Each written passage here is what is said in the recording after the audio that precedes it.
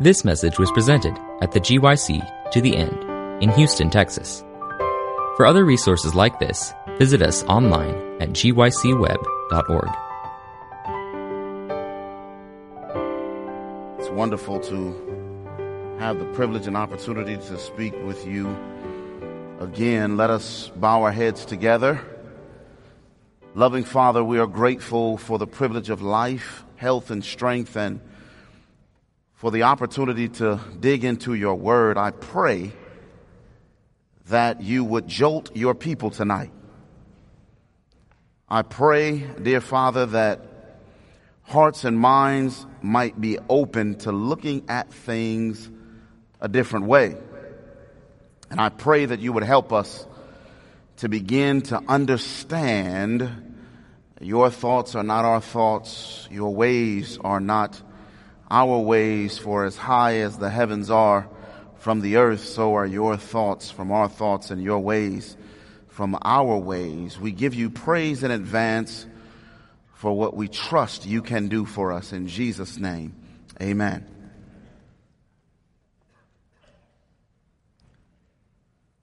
The theme of GYC is to the end.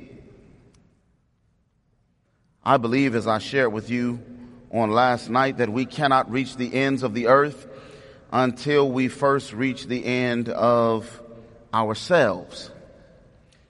And beloved, one of our biggest obstacles is our thinking. It's our what?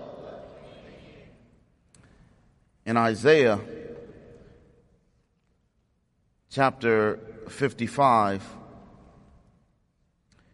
verse 7, the Bible says, "Let the wicked forsake his way, and the unrighteous man his thoughts.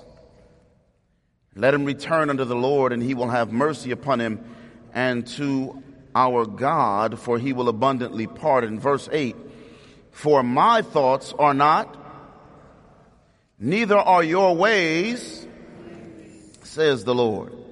For as the heavens are higher than the earth, so are my ways higher than, and my thoughts than your thoughts." I want to suggest to you tonight that we need a radical change in the way we think. It's not radical because it's new. What we'll talk about tonight is biblical. It is radical in the sense that we've not done it. I want to start by sharing the examples of three luminaries in Scripture. Of course, no one shines brighter than Jesus, but these individuals are most certainly scriptural luminaries. The first one is Moses. Everybody's familiar with Moses. Moses was unique because Moses understood from the time he was a child that God had a purpose for his life. Isn't that an amazing thing to know from the time that you're a little child? That God has a purpose for your life? But what Moses knew went even further than that. He didn't just know that God had a purpose for his life. He knew the specific purpose, the reason behind his birth and how God would use him. Moses was taught at his mother's knee that God would use him to be the deliverer of Israel. He would lead them out of Egyptian bondage into the promised land, the place that had been promised to their ancestors. Moses knew this from the time that he was a child. Along the way, Moses hit a bump in the road. He thought that he would fulfill the purpose that God had for him by exercising his strength. And so one day he sees an Egyptian taskmaster abusing cruelly one of his Hebrew brethren, and the Bible says that he laid hands on him. These were not holy hands. He laid hands on him and he killed the Egyptian and buried him only to discover that his Hebrew brethren and sisters did not appreciate his vision of deliverance. And so Moses, of course, goes into the wilderness, but ultimately God reaches him there from a burning bush that draws him closer into the very presence of God himself. And God reacclimates Moses. He retrained Moses, and now he sets him off to fulfill his purpose. Moses' life is a unique life because Moses understood his purpose. God is going to use me to deliver his people, and God is going to use me to bring his people into the promised land.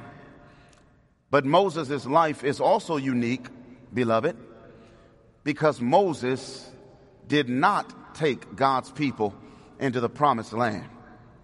We all know the story.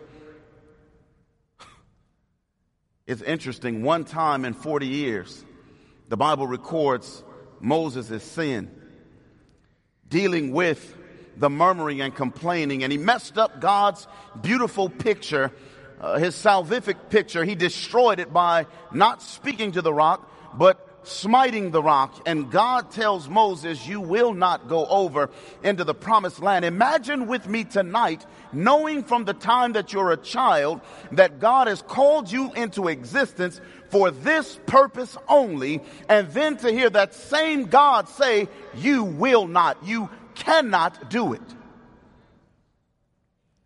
Moses speaks to God, and he's pleading his case, and God says to him, do not speak to me of it again. God tells Moses, it's time for you to lay down. Time for you to lay down your sword and shield. Time for you to study war no more. And so you need to make your way to the top of Nebo. And Moses does that. While he's there, he has, and this is Patriarchs and Prophets, page 475. God is showing him essentially the history of humanity and the history specifically of his people, to the crucifixion of Christ, down to the spreading of the gospel, on down to the end of time. Moses looks over and sees the physical promised land, but then God shows him something else. The darkness of hopeless despair seemed to enshroud the world, but he looked again, this is Moses, and beheld him, speaking of Jesus' resurrection, coming forth a conqueror and ascending to heaven. Listen to me tonight. Escorted by adoring angels and leading a multitude of captives. He saw the shining gates open to receive him, and the host of heaven with songs of triumph welcoming their commander. And it was there revealed, listen, it was there revealed to him that he himself would be one who should attend the Savior and open to him the everlasting gates. I want to tell you tonight that Moses had a vision for his life, and he understood what his purpose was supposed to be. But listen to me, friends. God's ultimate purpose for Moses' life far surpassed his own visions for his life. Moses didn't make it into the earthly promised land, but I think we can praise God tonight that he made it into the heavenly Canaan. And not just that, but he had privilege of swinging open the pearly gates and welcoming Jesus in as a... Are you listening to me tonight? Disappointment was turned into rejoicing. That's Moses. The other story I'd like to share with you is one you are also familiar with. It's the story of David. In 2 Samuel chapter 7, I'm not talking about his entire story, but in 2 Samuel chapter 7, the Bible paints a picture of David going about in his palace, and apparently he comes to either one of the windows or terraces, and he looks out and he sees the sanctuary in a tent. And David says, this is not right. It ain't right. And David has a vision birthed in him. I don't know if it was birthed on that particular day or night, but a vision is birthed that God should have a house that is unrivaled, unmatched in all the world. It should surpass all the houses of the other gods in splendor and beauty, because after all, it is the house of the God of the universe, the only true God. David calls the prophet Nathan and says, listen, I've had a vision, and it's unsettled me that God is dwelling underneath a tent while I'm living in a palace of cedar. I'm going to build God a house. The prophet Nathan responds to David and says, all that is in your heart, do it. And he leaves, and I imagine that David goes to bed that night dreaming of the splendor, the magnificence, the beauty of God's house. God interrupts Nathan's sleep that night and says, I want you to go back and speak to David. Nathan comes back to David. I don't know if it was the next day, the next week. I don't know what the chronology is, but the prophet Nathan comes in to see David and says, and this is amazing, God, speaking through Nathan, says, since I brought Israel up out of Egypt and settled them in this land, no one has ever suggested building me a house. David, you are on hallowed ground. David, you're in a unique place because you have thought of me in a way that no one else has since I have delivered my people out of Egypt. David, I want to tell you, I'm really feeling this thing about this house. But I've got some bad news, David. You are not going to build me a house. Say what? But you just said yesterday or last week that all that was in my heart. David, you will not build God's house. Can you imagine? It must have been devastating. God says it's a good plan. In fact, it's an excellent plan. And it's going to happen, but you won't be the one to accomplish it. I imagine that as Nathan continues to speak, David's head drops and his shoulders slink, and he's slumping down in his throne thinking to himself, why? But something catches his ear as the prophet Nathan continues to speak, and he says, David, you have wanted to build me a house, but I will make you a house. Woo! Y'all didn't hear me tonight. You wanted to build a house for me, but David, because as we used to sing in the church I grew up in, you can't beat God giving. No matter how hard you try, because the more you give, anybody know that song? The more he gives to you. So God says, David, you have decided to build me a house, but I'm going to make you a house. What does that mean, God? It means that you will become the receptacle of my son. He's going to come through your family line. The Messiah will be a part of your family, David. David breaks down. It's beautiful. If you've never read it, go home tonight or to your hotel room or wherever you're staying and open up 2 Samuel chapter 7, and you will find David is not devastated. He's not disappointed. He is humbled. Who am I? David says. Who am I? I was just tending the sheep, and you went and you called me and you anointed me and exalted me to be king over all of your people. But now this too? David had a vision for himself when he was anointed as king, I imagine. And he had an even greater vision of building God a house. But he was not disappointed. Why? Because God's vision for David surpassed his vision for himself. Are you with me tonight? The third person I want to talk to you about is Elijah. This brother, is amazing. Elijah comes out of nowhere, comes into the palace. And the implications or the inferences are that Elijah had spent much time in prayer, sighing and crying for the abominations that had been done in the land, and a burden developed in his heart and in his mind. He wanted to see the people of God experience repentance. He wanted to see idolatry kicked out of the land of Israel. He wanted to see the people's hearts turned away from the false worship of Baal back to the worship of the true God, Jehovah.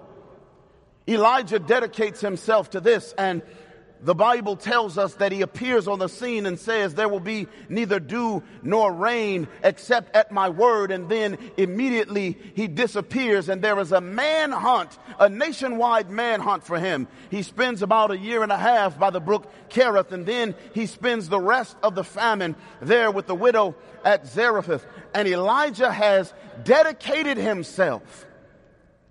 Elijah has sacrificed to see God's people turn back to him. You know the story.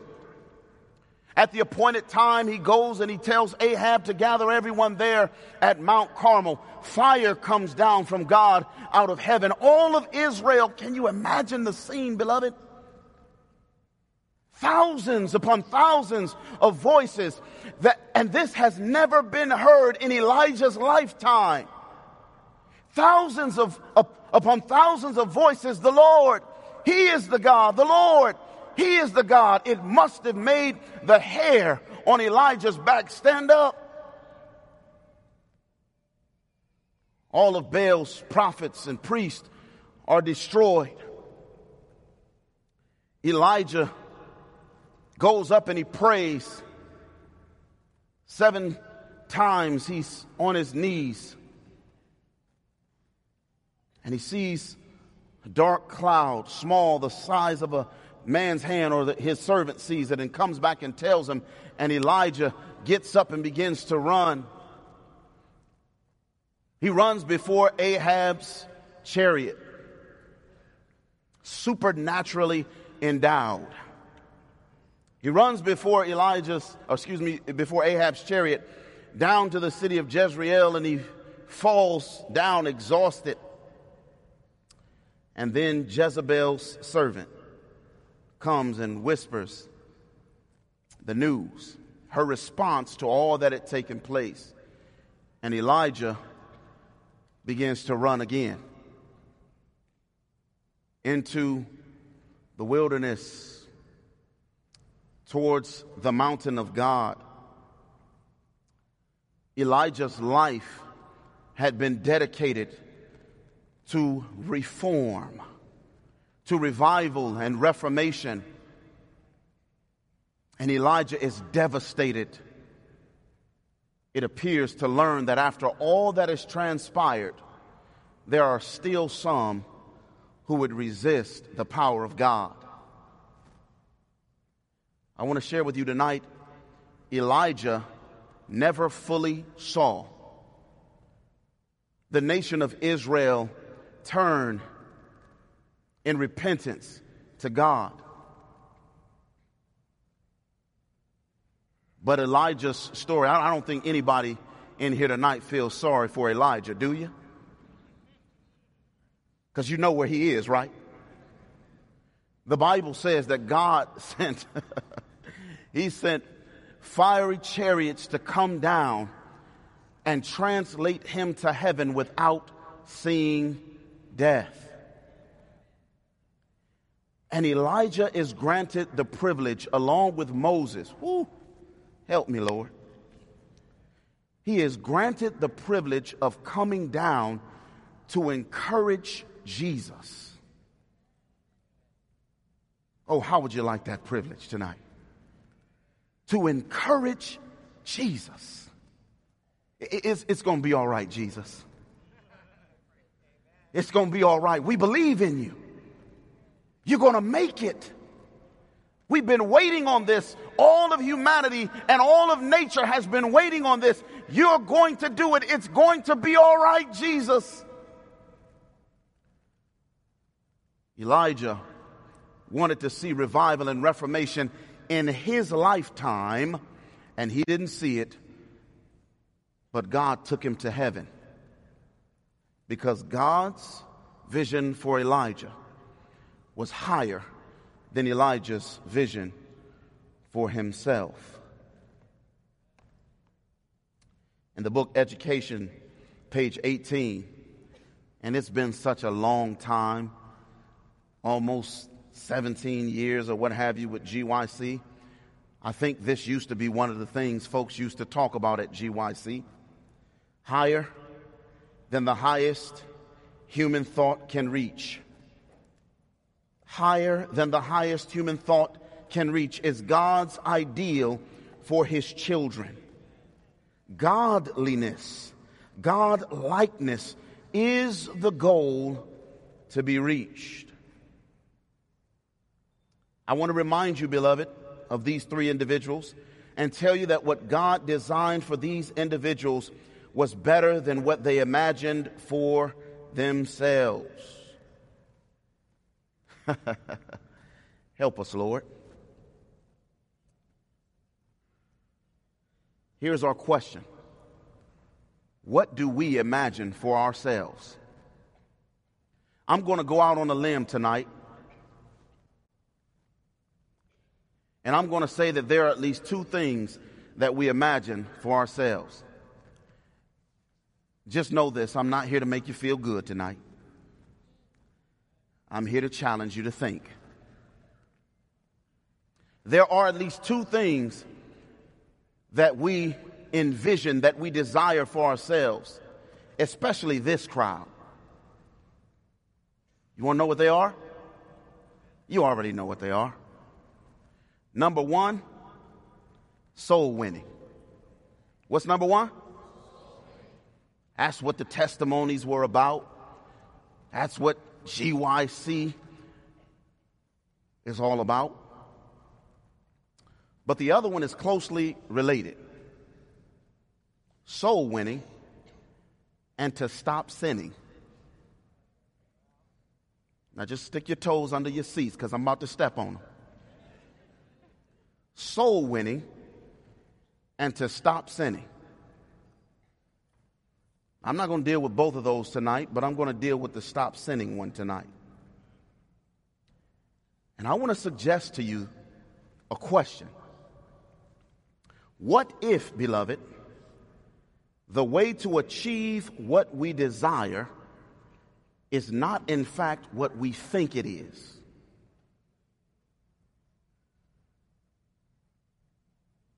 Nothing wrong with the goal, but what if the way to achieve the goal is not what we think?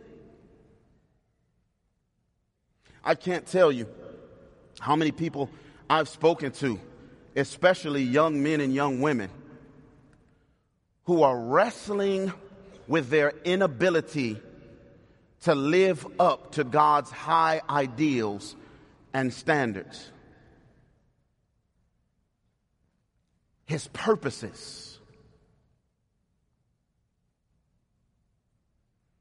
I can't tell you how many I've spoken to who are discouraged and feel defeated because they look at themselves and recognize that I fall miserably short.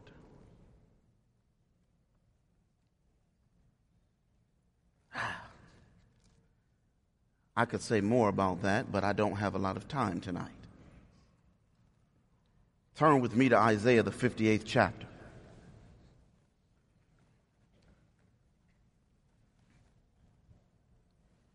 Isaiah chapter 58 is fascinating, beloved. Verse 1 says this, cry aloud, spare not. Lift up your voice like a trumpet and show my people their transgression and the house of Jacob their sin. Now I've got to admit to you, when I first read that, my expectation is that God is getting ready to go down a list of idolatrous practices. Right?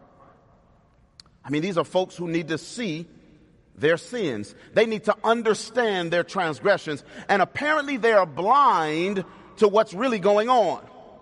So God says when you talk, you got to do it really loud. Lift up your voice like a trumpet. Cry aloud. Don't spare anyone. Show my people their sins. Let them know what their transgressions are. But listen to this. Verse 2. Yet they seek me daily and delight to know my ways as a nation that did righteousness and forsook not the ordinance of their God. They ask of me the ordinances of justice. They take delight in approaching to God. Beloved, I want you to get what Isaiah chapter 58 is saying to us. These are not irreligious people. They're the type of individuals who plan on coming to GYC every year. They're the type of individuals who are the first ones in the church when the doors are open. They're the type of individuals who want revival and reformation in their lives. They're the type of people who want to be like God.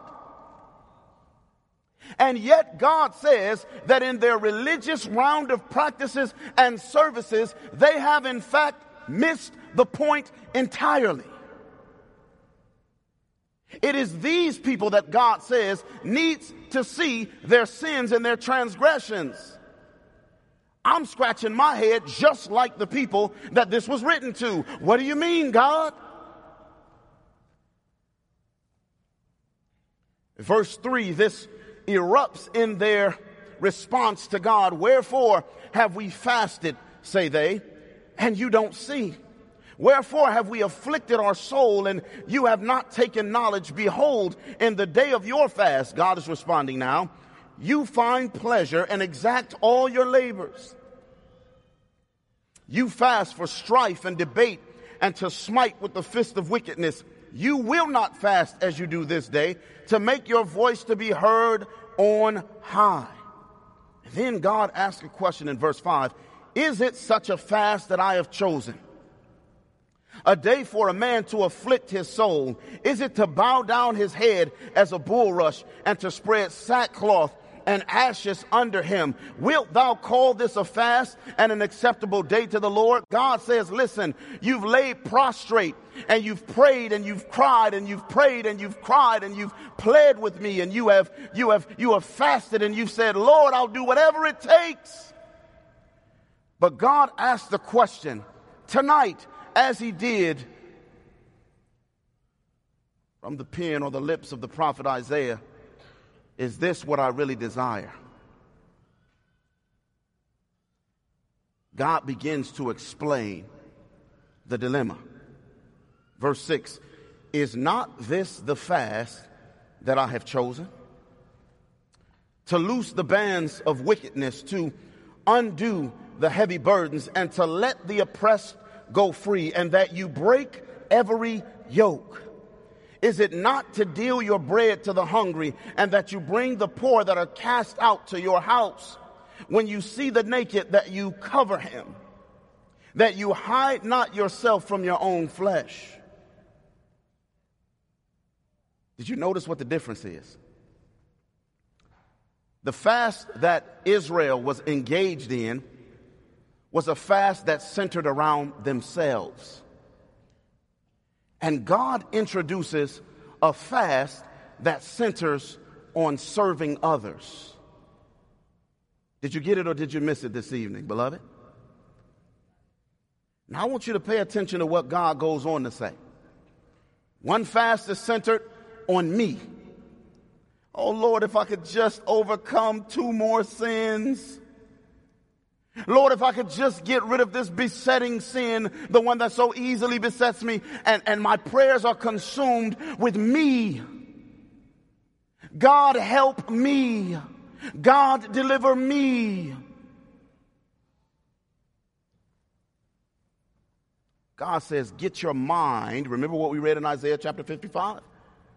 It's a change in the way God says, get your mind off of yourself. But I want to stop sinning.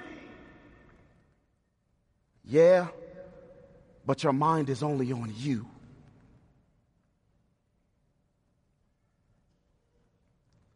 Verse 8.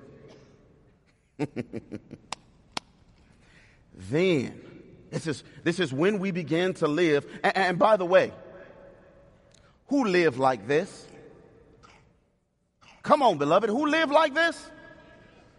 This is the way that Jesus lived. You remember what he said when someone said, hey, I want to follow you, I want to be your disciple. He said, foxes have holes and the birds have nests, but the Son of Man he has nowhere to lay his head. He could have certainly taken up a collection so that he could get himself a decent place to stay. But Jesus was more interested in serving others than he was in making himself comfortable. Are you listening to me tonight? Now listen to what happens in verse 8 as a result of adopting this type of selflessness. Then shall thy light break forth as the morning, and your health will spring forth speedily. Lord, have mercy. Your righteousness shall go before you. The glory of the Lord will be your reward. Have you ever considered, my dear friends, that when you're praying for your health, God might ask, why should I give you more health? You're just going to consume it on yourself, like you've been doing already. But the individual who is living to bless others, listen to how this individual prays. Lord, give me more years so I can continue to glorify you by serving the men, women, and children that you have laid down your life for. The servant of the Lord, I always get this mixed up, please forgive me. She says, the law of heaven is this: to live is to give. And my dear friends, all of the universe is in harmony with this law except here on planet Earth. And God says, if you get into harmony with this principle, then your light will break forth as the morning, and your health will spring forth speedily. Your righteousness will go before you. The glory of the Lord will be your reward. Verse 9. Listen, friends. Then you will call and the Lord will answer. Did you hear what I just said? I've read to my children the story of Samuel, right? And I've told them as we prayed, now we're going to pray like Samuel prayed. Samuel prayed, speak, Lord, for thy servant hears. But here in Isaiah chapter 58, a different picture is painted. God says, when you live in harmony with my principle, when you live in harmony with my character, when you call, I will answer. I don't know about you, but I want God on speed dial. I want to call on the Lord, and I want him to show up every single time I call on his name.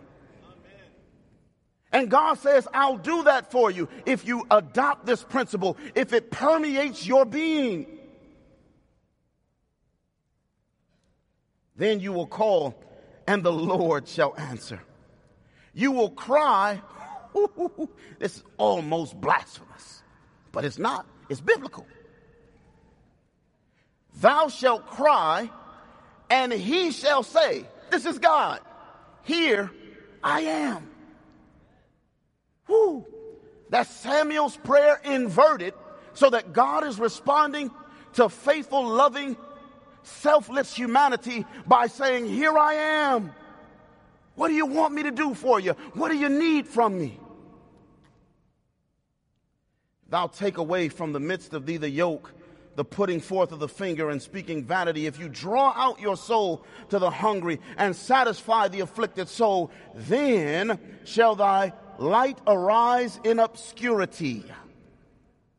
Let me just get prophetic and apocalyptic for a minute here. This is when the prophetic message that we have been gifted with and blessed with by God will go forth with speed and with power. This is when the three angels' messages will arise from a place of obscurity, so that we don't have to knock on doors and people say, what church do you belong to? The Seventh-day Adventist, the Seventh-day Adventist. Who? Yeah, the Seventh Day Advent. I've never heard of that. God says when we live in harmony with His principle that is outlined here in the 58th chapter of Isaiah, then our light will rise out of obscurity. People will say, I know who you are.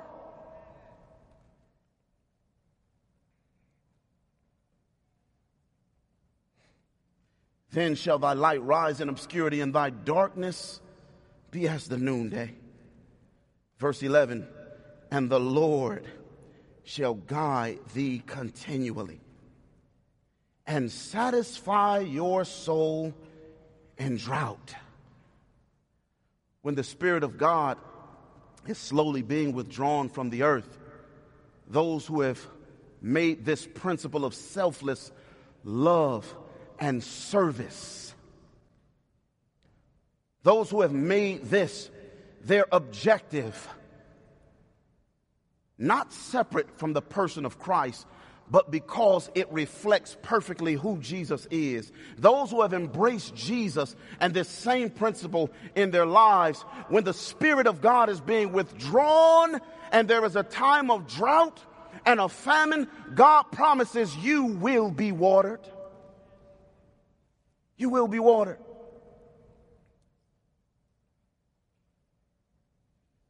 God will make fat your bones, and you will be like a watered garden and like a spring of waters, whose waters fail not.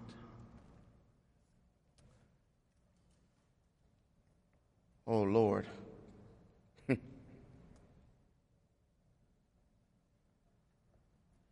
I want to tell you tonight, religious exercises and spiritual exercises alone, there's a place for them, are not the way to reach God's ideal for our lives, or perhaps it's not even the way for us to reach our own ideals for our lives. This is from Medical Ministry 239. Medical missionary work brings to humanity the gospel of release from suffering. It is the pioneer work of the gospel. Did y'all hear that? It is the pioneer work of the gospel. It is the gospel practiced. The compassion of Christ revealed. Of this work there is great need, and the world is open for it. Our country just experienced here in the United States an opioid crisis. Anybody hear about that? What about if medical ministry involved ministering to those who are addicted? Because addicts also have families who are enduring crisis, in some cases on a daily basis. Now look, I love prophecy as much as the next. Daniel, Revelation, whew, man, talk about it. But if someone is suffering from an opioid crisis, don't tell me all you've got to offer is a Revelation seminar. Did you hear what I said, friends of God? Practice the gospel. Don't just preach it. Reveal the compassion of Christ. Don't just tell people where He is in the heavenly sanctuary. Show them how He lives through you. Now I know when we talk about things like the 58th chapter of Isaiah, and we talk about ministry to the poor and what have you, some folks get discouraged. There we go. We got a special work. We're not the Salvation Army. And that sounds real nice. And it's true. We're not the Salvation Army. I'm going to share with you a story. I had an elder and his wife in my church, and they were leading out in the community service department in my church. And we had a huge program where we invited the community. We were doing blood pressure checks, and there was health, and we had a vegetarian taste thing going on, and we were giving out book bags. It was just before the beginning of school. We had over 300 people who came. And one of the volunteers there at this community service event was a neighbor of my elder and his wife. They had prayed for this woman to come to our evangelistic meetings, prayed for her to come to church, invited her. They had given her the flyers. They had said, just come once, you'll enjoy it. All of this, and you know she never came. But when they invited her to come and be a part of a community outreach that we were holding to be a blessing to people in the community, she showed up. They introduced me, Pastor, this is our neighbor. We've been trying to get her to church for years. Came over and I greeted, we exchanged niceties, and she said this, I have so thoroughly enjoyed, and we were there like all day, about 8 hours. She says, I've so thoroughly enjoyed myself. And this is what she said. She said, any time that you do this, I'll be here. You see, beloved, when you and I reach out to those who are underprivileged and less fortunate, it is also an opportunity to reach out to those who are privileged and fortunate and invite them to come beside us. I hate to use this illustration, but you guys remember Jehu. Come up in my chariot, see my zeal for the Lord. That brother was crazy. I'm not suggesting that. But when we invite the privileged and the fortunate to come beside us and labor with us to bless and uplift humanity, they do see our zeal for the Lord. They say, man, you guys are something else. I want to be a part of this church. Self-sacrificing service, dear friends, others-centered living, which is actually Christ-centered living. Check it in Matthew chapter 25. As ye have done it unto the least of these, my brethren, you have done it unto self-sacrificial service. Other-centered living, which is Christ-centered living, is God-pleasing. And I want to say this tonight. It is the path to godliness and God-likeness. We are never more like God than when we are self-sacrificing and when we are doing whatever it is that we're doing for the benefit of others. Oh, beloved, I hope you hear me tonight. You can go off in the wilderness and pray for 3 months and won't be a lick more like God than you will if you go down into the streets and into the highways and byways and give of yourself. The Bible says of Jesus, he went about doing what? He went about doing good. A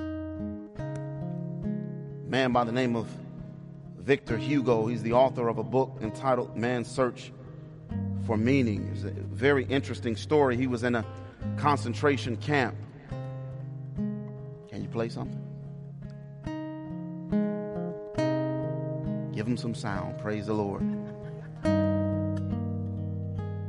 He was in a concentration camp, and as he was there in the concentration camp, one of his associates and he developed a plan for escape. It's World War II. You don't want to be in a concentration camp. You want to get out. But Victor Hugo also had medical skills, and he had been servicing and ministering to those who were sick and those who were afflicted. He had been trying to give or delivering acts of mercy to various individuals there in the camp. And one day he approached one of his comrades, and he hadn't told anyone of this plan, but the man who he was ministering to, and Hugo says this man was at the very point of death. This man looked into his eyes and he said, "You're leaving, aren't you?" Hugo was shocked. Nobody's supposed to know that. Did somebody tell? The man took his hand and said, no one has said anything, but I can see it in your eyes.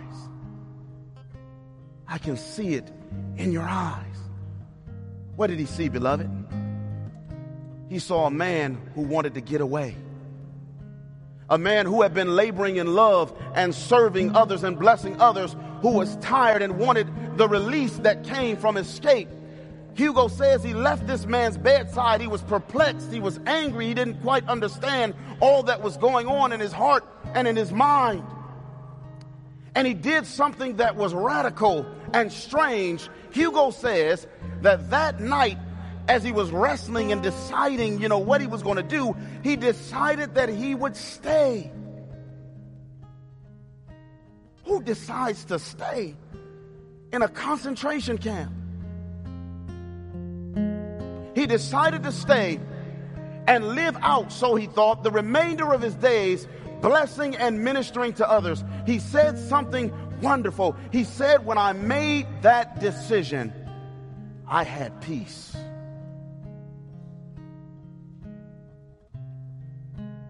Peace? When you decide to die serving others, you have peace. One author who was commenting on this story says this: it is only in the line of service, listen to me, my young friends, it is only in the line of service that our purpose becomes clear to us. It's not looking through the university catalog and deciding what course of study you're going to do. That's not how you gain clear purpose. I would suggest it's not only by spending time on your knees and saying, God, what would you have me to do? But I'm suggesting to you tonight that it is only in the line of service that our purpose becomes clear, that you and I come to the realization, this is what God has called me into existence for. Everything else becomes fuzzy because the most important thing has become clear. Beloved, those, and I got to throw this in for folks who got some rocks tonight that they want to hit me with. Those who experience victory over sin do so because victory over sin is not their goal. Service and living like Jesus and loving as he did is their goal. And you know what you discover, my dear friends? You discover that you don't have time to think about you. Those of you who've been on a mission trip, you know what I'm saying is real. Plane touches down. Oh, the mosquitoes, it's so hot. Oh, Lord, what's going on? But as your hands begin to get dirty, and as you begin laboring for souls, and as you begin spending time with the people, and as you are praying, all of a sudden the mosquitoes don't seem to matter anymore. And all of a sudden the fact that there's no air conditioning, it has no meaning absolutely in your mind whatsoever. Why? Because your thinking has been changed. Consumed with service, consumed with loving and living like Jesus. That's what I want tonight. This message was recorded at the GYC To The End in Houston, Texas.